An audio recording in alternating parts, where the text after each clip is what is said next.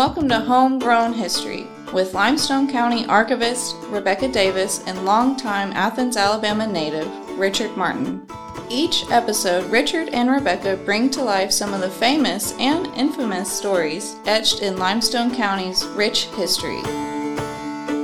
Hello and welcome back to Homegrown History, your Limestone County History podcast. I'm Rebecca Davis, archivist at the Limestone County Archives in Athens, Alabama, and I'm here with my co-host. I'm Richard Martin, the oldest one here. That's right, and we are here again today with another wonderful guest. They're very excited to introduce to you. Many of you here in Limestone County probably know Lakin Boyd because he's a good old hometown boy too, aren't you, Lakin? I am that indeed. Yes, and he's got his local Athens cred. He was born in Powers Hospital on the corner of Pryor and Jefferson Streets in Athens. He grew up off of West Washington Street next to a reformatted old log cabin that Miss Etta Hine lived in. And we want you to tell us about that here in just a little bit. But also, Lakin is a retired professor of art history. He taught for 37 years at both the University of Alabama at Huntsville and Alabama A&M University. He's a board member of the Limestone County Historical Society,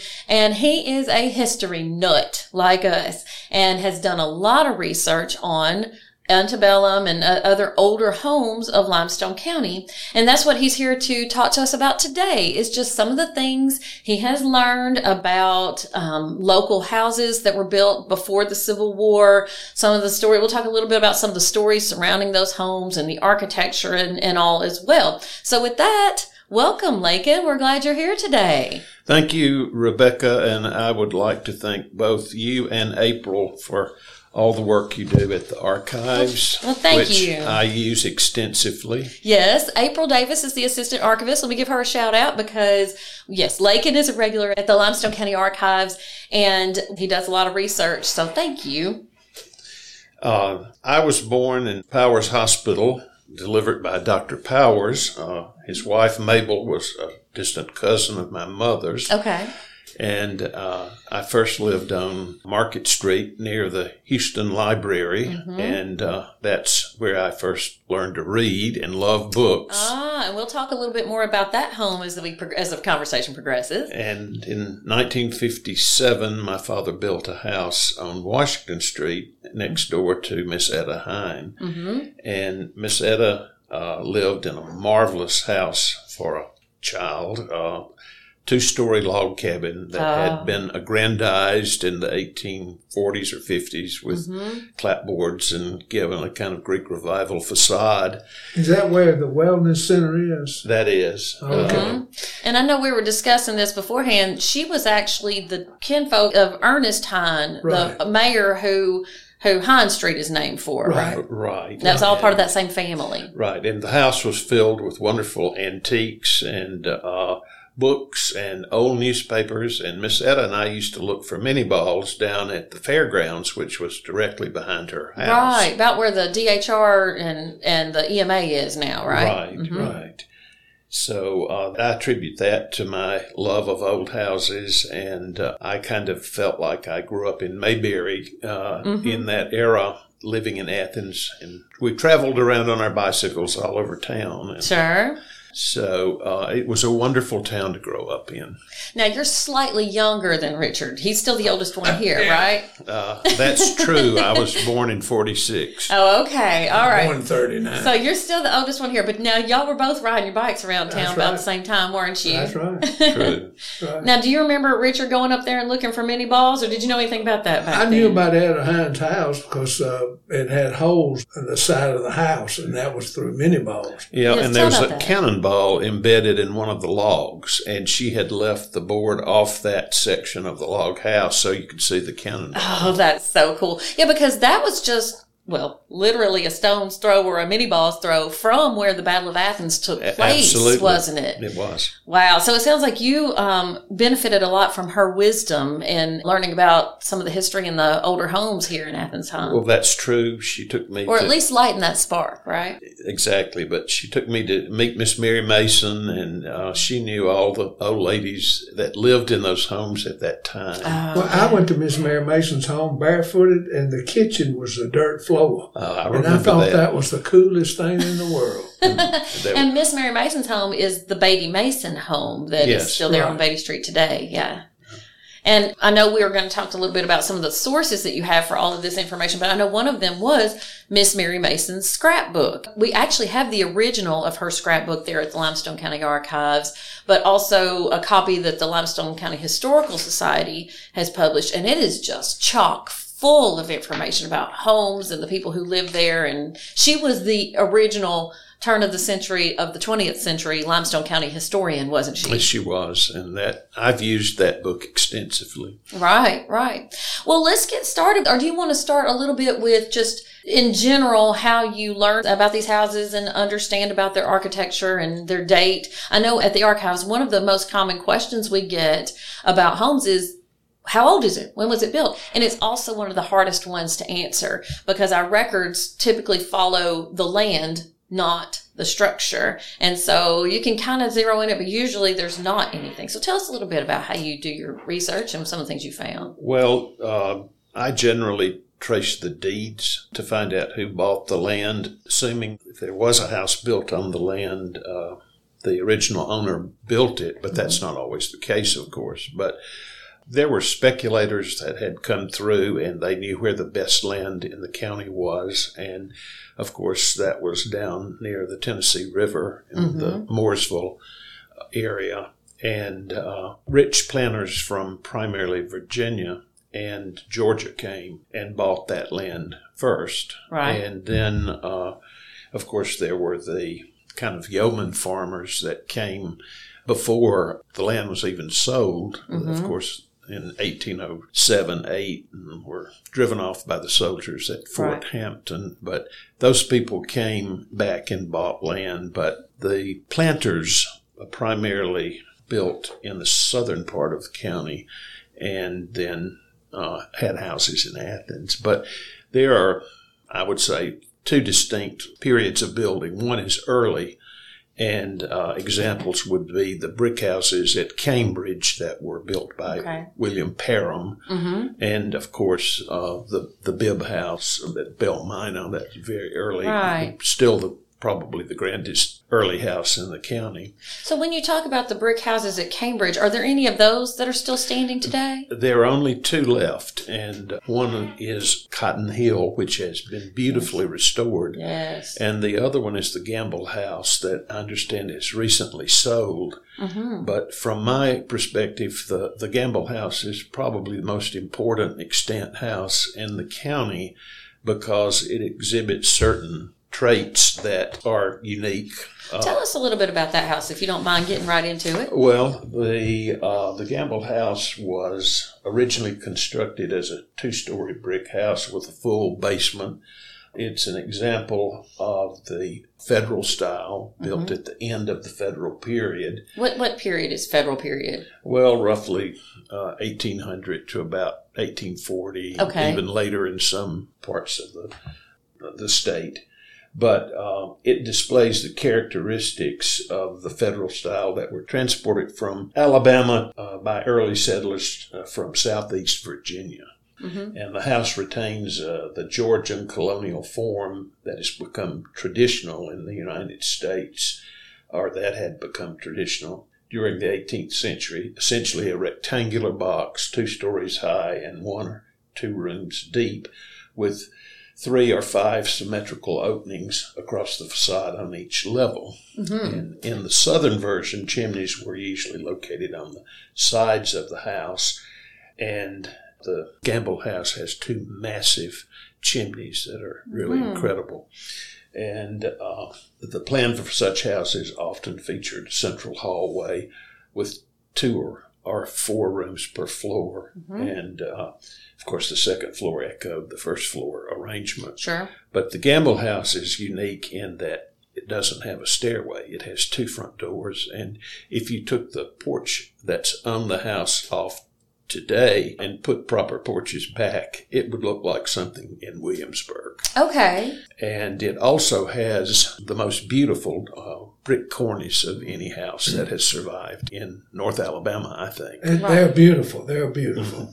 Well, and it used to be way out in the country. Now it's right there in the middle of what's becoming the biggest road in the county, and it's on Huntsville Browns Ferry Road. Right, and I'm terrified that it's going to be demolished. I know. Well, and it's, it has survived a lot, hasn't it? It survived the Civil War. It survived tornadoes. Folks may recognize the house as being the home that had that beautiful tree-lined driveway right up until 2011, and it took out nearly all of those trees. The cedar trees were taken out. And the house was built by a man named Joseph Johnson, and he lived there until he moved to Mississippi. It's just a very early house. I think it could date from about 1820. Okay, so it's one of the oldest surviving homes. Mm-hmm. Well, and I have to tell a little story about the Gamble House, if y'all indulge me, because back many years ago when I was working at the News Courier, and I did a series of articles about haunted homes. Now, whether or not you believe in ghosts, we'll leave that up for debate. But so that one was known to be haunted, and Gerald Gamble was living there at the time. And I called him up. He's like, "Sure, come on down. I'll tell you about the stories." And so he told me about seeing Foxfire come up out of the cemetery, the family cemetery there by there. And he talked about how when he and his brother were living there by themselves, there would be times that they would hear footsteps come up the stairway. So there was a stairway at that time, and they would raise up and go, "All right, I got to go to work in the morning. Leave me alone." And then the footsteps would stop. But the one that got me is he said that, at least 100 more years ago, there was a couple of guys that got into some sort of duel and were, shooting at each other and came running right through the middle of the house, what would have been like a dog trot type thing. And one of them shot the other, killed him, but the bullet ricocheted off the wall and went through the transom glass that was over the hallway. And he said when he was growing up, because he grew up in that house, about once a year, for no apparent reason, that glass would just shatter until finally his dad got sick of it and put bulletproof glass in the transom, and it never shattered again. So he was in the middle of telling me those stories, and we're in the house and it's real quiet, and all of a sudden one of those old wall phones goes ring, and I thought I was going to jump out of my skin. But it was a beautiful home. Of course, that's been 20 years or more. Well, now. he told me the same story, and another interesting thing about the house is that, as I said, there's no central hall, and there are reverse staircases, and upstairs there's no door connecting the two rooms upstairs. Oh, really? One wonders whether one side was for the boys, the other side was for the girls, or whether it was an early duplex. No Jack and Jill bathroom back then, huh? No. But the builder is believed to have been a man named William Parham, and he built 4 brick houses in that area, as we mentioned. And the other one that's still standing is Cotton Hill. I've seen several weddings at Cotton Hill in the past few years, and you're right, it has been very beautifully restored. What do you know about Cotton Hill? Well, Cotton Hill was the home of Luke Matthews, and it was built by Parham. And it also is an example of an early federal brick house, and the style, again, transported from Tidewater, Virginia. Quite frankly, Cotton Hill is my favorite house in Limestone County. Why is that?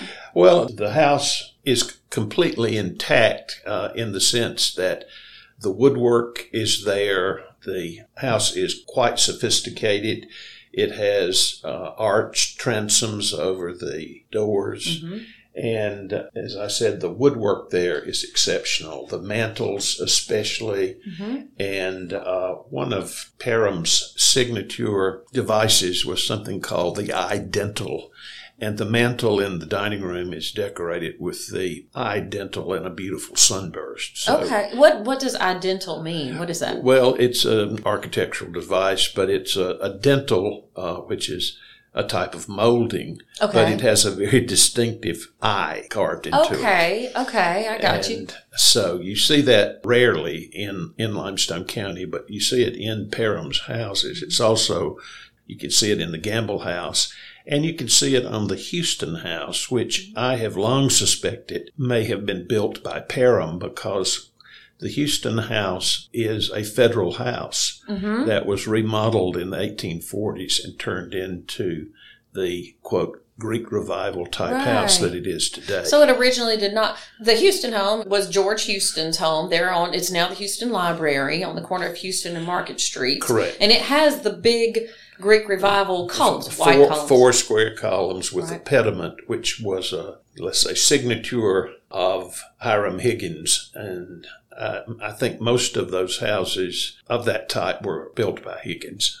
Okay. I want to get back to that. I do want to mention about the Cotton Hill and Gamble homes. Now, would those have been handmade bricks out of Alabama? Tell us a little bit about that, because I know Hiram Higgins built the first brick home in Limestone County, which is long gone. It was in Cottonport. The Lucas House. Yes, and it was I think something like 400,000 handmade bricks. That's what is told. Wow. But what is so distinctive about both Mr. Gamble's house and Cotton Hill, the brickwork is extremely fine, and both houses have a water table, which is an unusual feature. Molded brick actually designed to shed water off the house down at the lower level.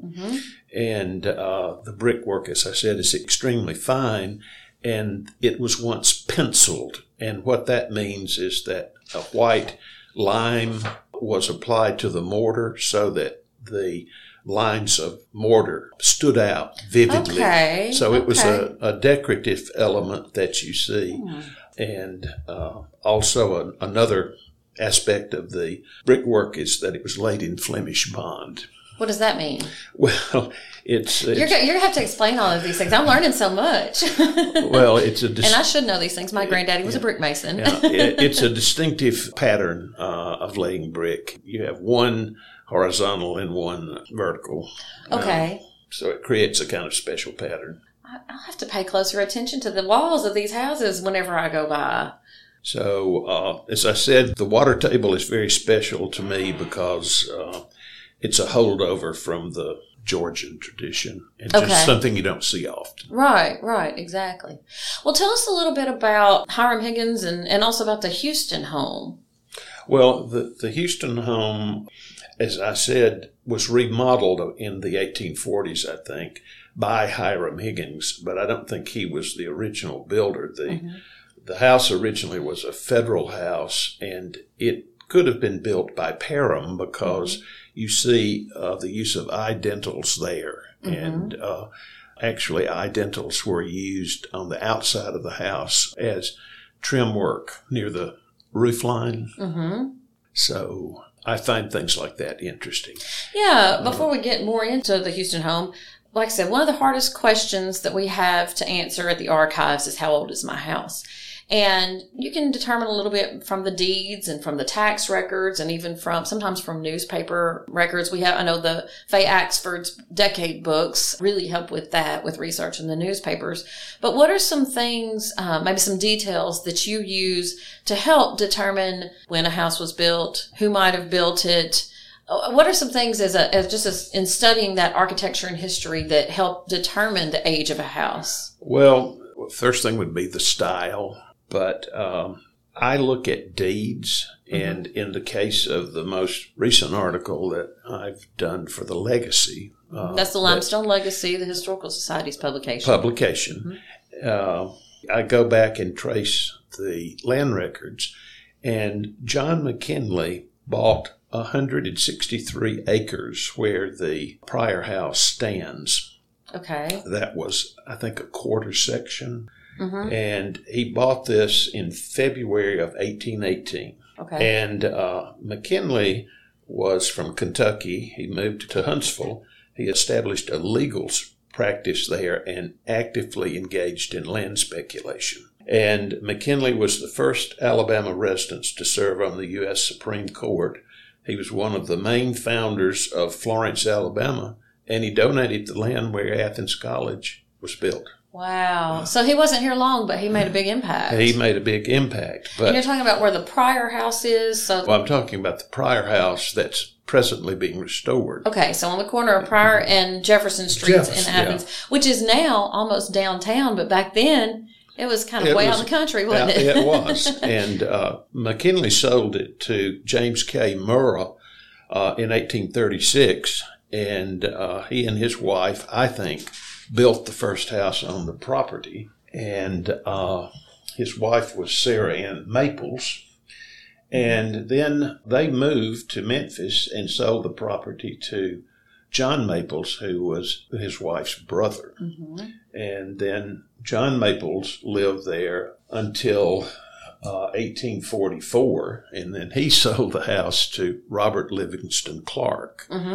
And Clark and his wife remodeled the house again, turned it into a Greek Revival house.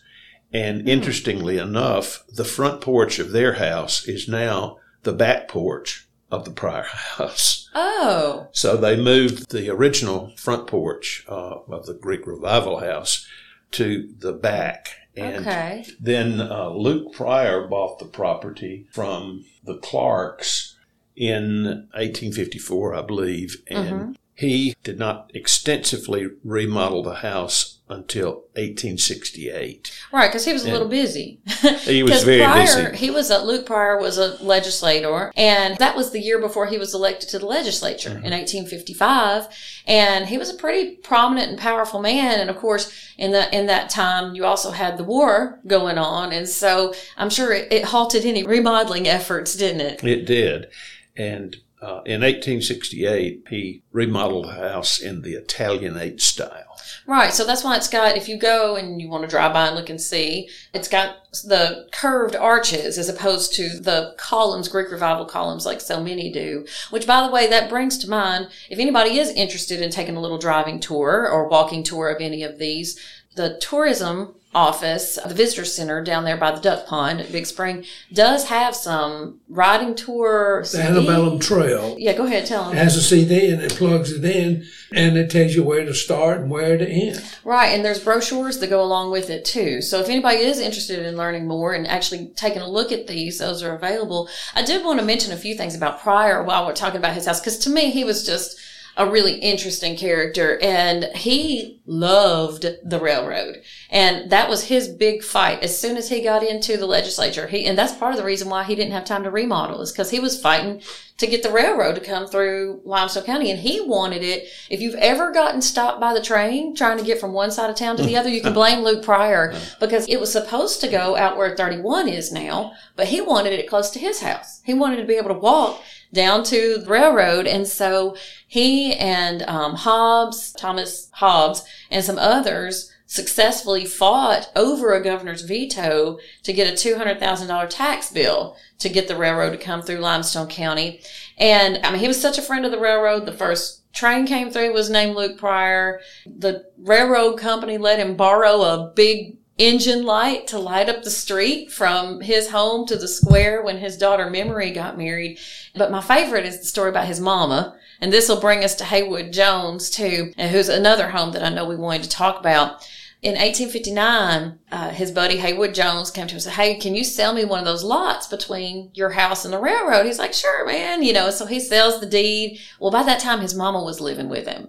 And he was a very powerful man at this time. But he came home, he said, "Hey, Mama, I sold that land to my buddy Haywood." She goes, "Oh, you mean I won't be able to sit on the porch and watch the trains go by anymore?" And he's like, "Yes, sorry, Mama, he's going to put a house there." She's like, "Oh, no. Tell him that ain't going to happen." And she had to go back the next day and say, "Sorry, Mama said I can't sell the land." And Haywood sold it back to him, didn't he? He did indeed. So no matter how powerful you are, you better listen to your mama, right? Right. Well, the last Pryor to live in the house was Frances Snow Pryor, and she died in 1935.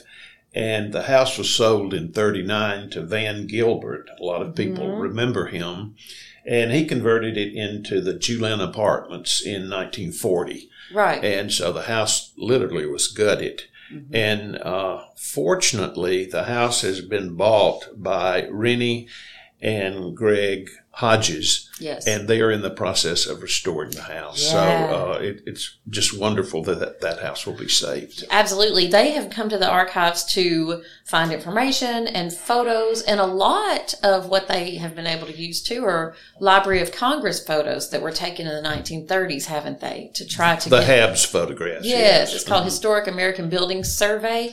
And a lot of these homes that we're talking about today do have photos on that survey, and those are available through the Library of Congress. I think it's loc.gov, or you can just do a search for Historic American Buildings Survey and search by county. And so if anybody's interested in looking at some historic photos of these homes that are available to the public, you can do that. Yeah, I use those photos in my articles. Right. Well, they're excellent photos, and especially, they're a little bit closer to the time that the houses were built. They can help you get a little bit closer to original. They also some of them include architectural plans of the houses. Oh, yeah. And that is enabling Greg and Rennie to reconstruct the house as it was. Wow, that's great. It's going to be exciting to see what they get done with it. I know it's a big project. Absolutely.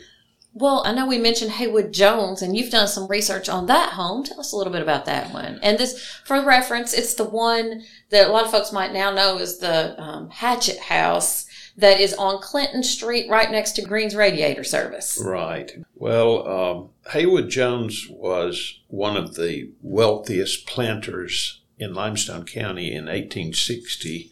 He owned almost 3,000 acres of land and over 180 slaves. Wow. And he has an interesting history. His grandfather was a Revolutionary captain who served with Washington and, in fact, was a cousin of Martha Washington. Wow. And his father was John Nelson Spotswood Jones, who owned Druids Grove Plantation at Greenbrier. And the cemetery is still there, and that's where Haywood Jones is buried. He died in 1866, but he started to build this house in 1859. Mm-hmm. He already owned 4 lots on Clinton Street when he bought the lots from Luke Pryor. Apparently he wanted to be near Luke Pryor, but that didn't work out. So he went back to the 4 lots that he had bought previously from Madison Thompson, who was a merchant here in Athens. And I think the house was constructed, or should I say started, in late 1859, 1860. And the house is magnificent. It's a grand, or it was going to be built as a grand Italianate house. Mm-hmm. And we have the earliest known photograph of the house, and it had a totally different porch, and it had the belvedere or cupola. And it, of course, looked very Italianate compared to what it looks like now. Sure. But around 1900, Dr. Theo Westmoreland put a large square porch, replaced the Italianate porch, so the style looks a little different, and the house has been changed. The cupola or belvedere was removed in the 1950s, I think. Oh, okay. Okay. Yeah, sometimes I look at the old pictures that we have at the archives of different homes, and then I forget that, oh, yeah, in reality, it doesn't have that anymore. So, and then it was sold to Joshua Coleman in 1865. He was a medical doctor, and they were related to the Jones family through marriage. And then I think it was in 1896, the house was sold to Dr. Theo Westmoreland. And Westmoreland was a bit of a character himself, wasn't he? He was indeed. He owned what was, well, it basically became Limestone Drug. And he was really one of the most powerful men in town around the turn of the century as well. I know we have some pictures of the archives of him on the porch of that house back around that time. Yeah, he took very good care of the house, and the house probably was at its best during his tenure. Then in the 1920s, late 20s after he died, the house was sold to a Dr. Booth in Hartselle. I don't think he and his wife, Pearl, ever lived in the house. It kind of turned it into a rental property. And then the house was bought by a Miss Clark, whose sister married Carl Hatchet. And then when she died, the house was inherited by Carl's niece, Julia Hatchet. Right. Yes. And when Julia died, she left it to Carl Hatchet III, and he's the present owner of the house. Yes. And I don't think the Hatchet family would mind, because they've come to talk to me about this. The interesting thing about Julia, she did not want to be told what to do. And so it's that house, if you look at the Beatty Historic District outline, even though that house clearly, I mean, it's on the National Register of Historic Places and everything, the outline of the district goes around that house because she did not want to be included. She did not want the historical commission to tell her what to do. And she had a sign out front, "This is private property." And so now that, she has gone on, her family came to the archive saying, let's make sure that this is included. We want it recognized as National District. So as it turns out, nationally, it always has been, but it's just that locally, I think she just didn't want the historical commission telling her what to do. But it's a historic home. And you had a story about that home that you were going to tell, that you were looking at before, about the Ohio Infantry. Oh, yeah. Richard. When Forrest came to take Athens, and they had the Battle of Athens in September of 1964, that house was used as a hospital for the Union Army. And the morning before the battle, the Confederates came in, and one of the Union soldiers looked out the window and saw the Confederates, so he ran upstairs in one of the rooms and was hiding from them. And the doctor was taking care of some of the wounded soldiers. And then the Confederates came into the house, and so this Union soldier got scared and he climbed up in the chimney. And he stayed in that chimney for almost 48 hours. Really? To hide from them. And the doctor sent some water to him once or twice. And then one of the Confederates came in that room and wanted to build a fire. And he says, no, you can't build a fire because we won't keep this room cold when we operate. So they didn't build the fire. So the man escaped from being captured. It was a Union doctor. And so when you ride by there, the back room upstairs on the left, there's a chimney. That's where that boy climbed up in it. Wow. Escape. Well, and that reminds me, I know earlier we were talking about the Houston home, and I wanted to circle back around to that because there's some interesting stories about that home as well. And of course, that's where Alabama Governor George Houston, well, he was a governor, he was a senator, he was a very prominent man as well, where he lived. And I know you had mentioned it was one of those original federal buildings that was then renovated to look more Greek Revival as well, wasn't it? It was. It has the original federal staircase, and it was one of the houses that doesn't have a central hall. Oh, that's right. And Athens has a number of houses that have two front doors, which is a little bit different. Mm-hmm, that's right. Well, and Richard, I know you were talking about a story about George Houston's son, John that got into a little bit of scrape during the Civil War, didn't he? Yes. When Forrest, again, was here in 1965 and having the Battle of Athens, John got excited being a 16-year-old boy. So his mama made him stay in his room, so he sneaked down in the basement, is my understanding, and looked out through the basement and watched the battle. And then all of a sudden, boom! A bullet came through there, and it scared him, so he hit his head on the rafter there, and he thought he'd been shot. Well, as it turns out, that bullet lodged into the windowsill right above him. And so years later, he came back to the house, found the bullet lodged in the log, dug it out, and he kept it in his pocket until he died. I didn't know. That's great. And another bullet shot through the secretary desk in the living room and lodged in the wall there too. So that house did not go unscathed. I imagine not. But it was right in between where the fort was, where, Trinity High School was later built, and the downtown square, and the Nifonia Fairgrounds where they were encamped. So, it was just right in the middle of it all, wasn't it? True. And Houston was right in the middle of everything too. Houston, I've always thought was interesting. I feel like he was kind of the George Wallace of his day. He knew how to read the political temperature of Alabama. And so he was a congressman, and he was trying to stop the Civil War. And his roommate before Lincoln got elected was the vice president of the United States with Lincoln. Yes, that's right. So he knew all those folks up there. Right. He was a Unionist, but when Alabama turned segregationist, he was the one who wrote up the papers for segregation. And then after the war, when he ran for governor, he was the first Democrat governor elected after Reconstruction, and Alabama stayed yellow dog Democrat for another 100 plus years until Guy Hunt was elected. But, by that time, he may have been a Unionist and all at first, but part of his platform was two slogans: home rule and white supremacy. So, He kind of gave the people what they wanted, which was what Alabama wanted back then. Sounds like a lot of politicians today. Oh, yes.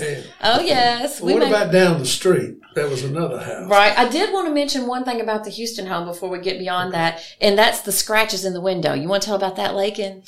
That his daughter, that she scratched with a diamond? You know what I'm talking about? Upstairs? I know, but you probably know more about that than I do. So if you go to the Houston Library and you go upstairs, in one of the front windows, as you look at the house, it's up and to your left.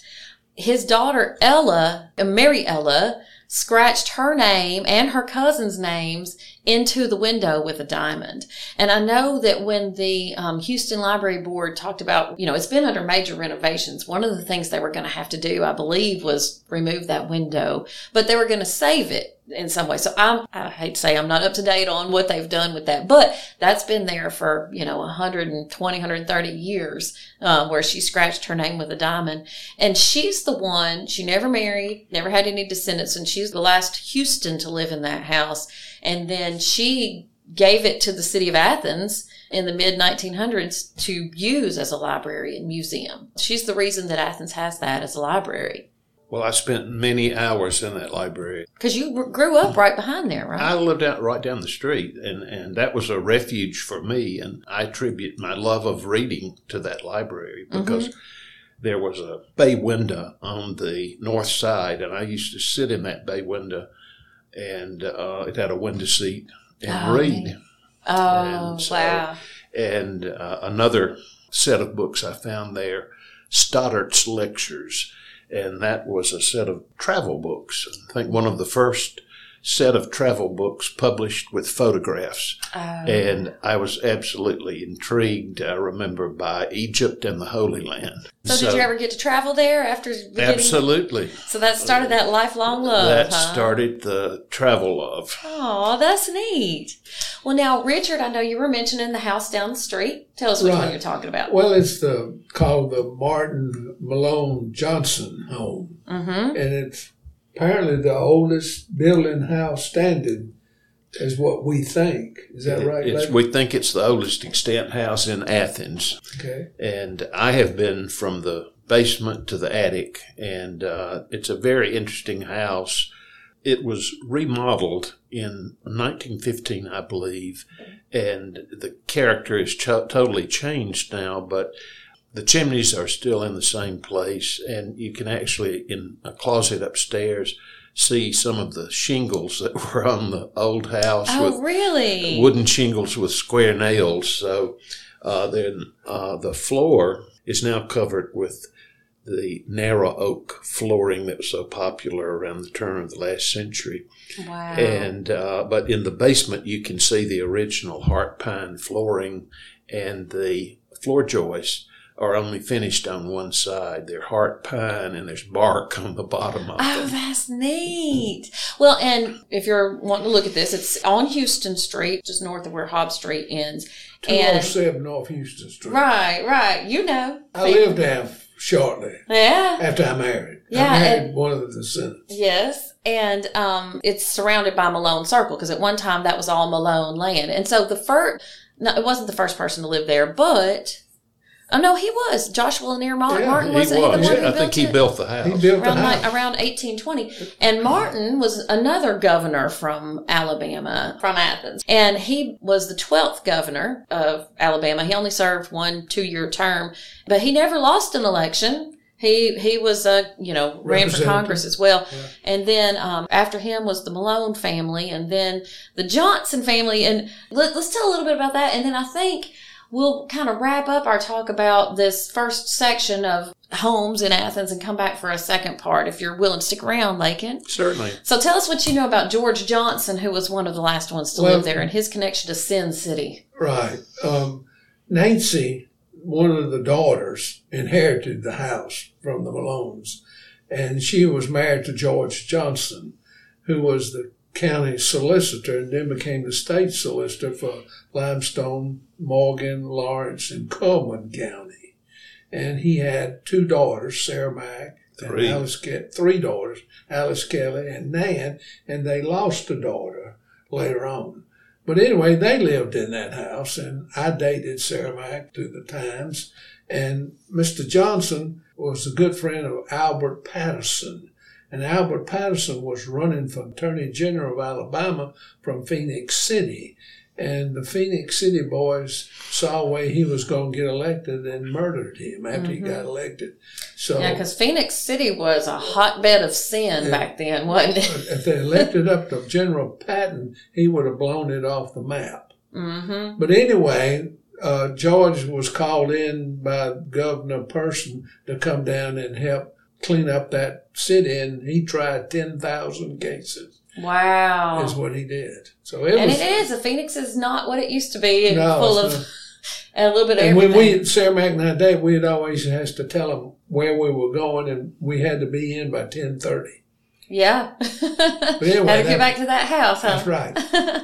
And I used to go to birthday parties there. Oh, did you? Yeah, and Nan and Sarah Mack and Alice Kelly's mother, Nancy, her father was mayor of Athens. Yes. And he was the one that Which mayor? Remodeled the house. Henry Malone. He was a big farmer too. Okay. Yeah, because that whole area, what is now Malone Circle and actually on back to about the hospital, Athens Limestone Hospital, all used to be part of the land that went with that home, didn't it? It was cotton fields. Mm-hmm. Yeah, and the Houston home as well. It all used to be lots of acreage.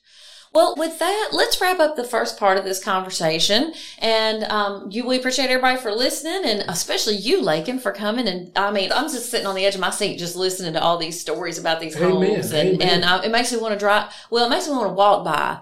Go down to the tourism office Yes. and get that antebellum trail with a CD and a map, and Yes. you can see all this. Absolutely, absolutely. Or, come to the archives. I did want to mention a couple things about the sources before we sign off, is that if anybody's interested in these copies of the Limestone Legacy, they can join the Limestone County Historical Society for $15 a year. I believe that's right. That's individual membership. Yes, and that will automatically subscribe you to the Legacy. 4 legacies a year. Right. Or if you want to look at back issues, we have those at the Limestone County Archives. We also have Mary Mason's scrapbook.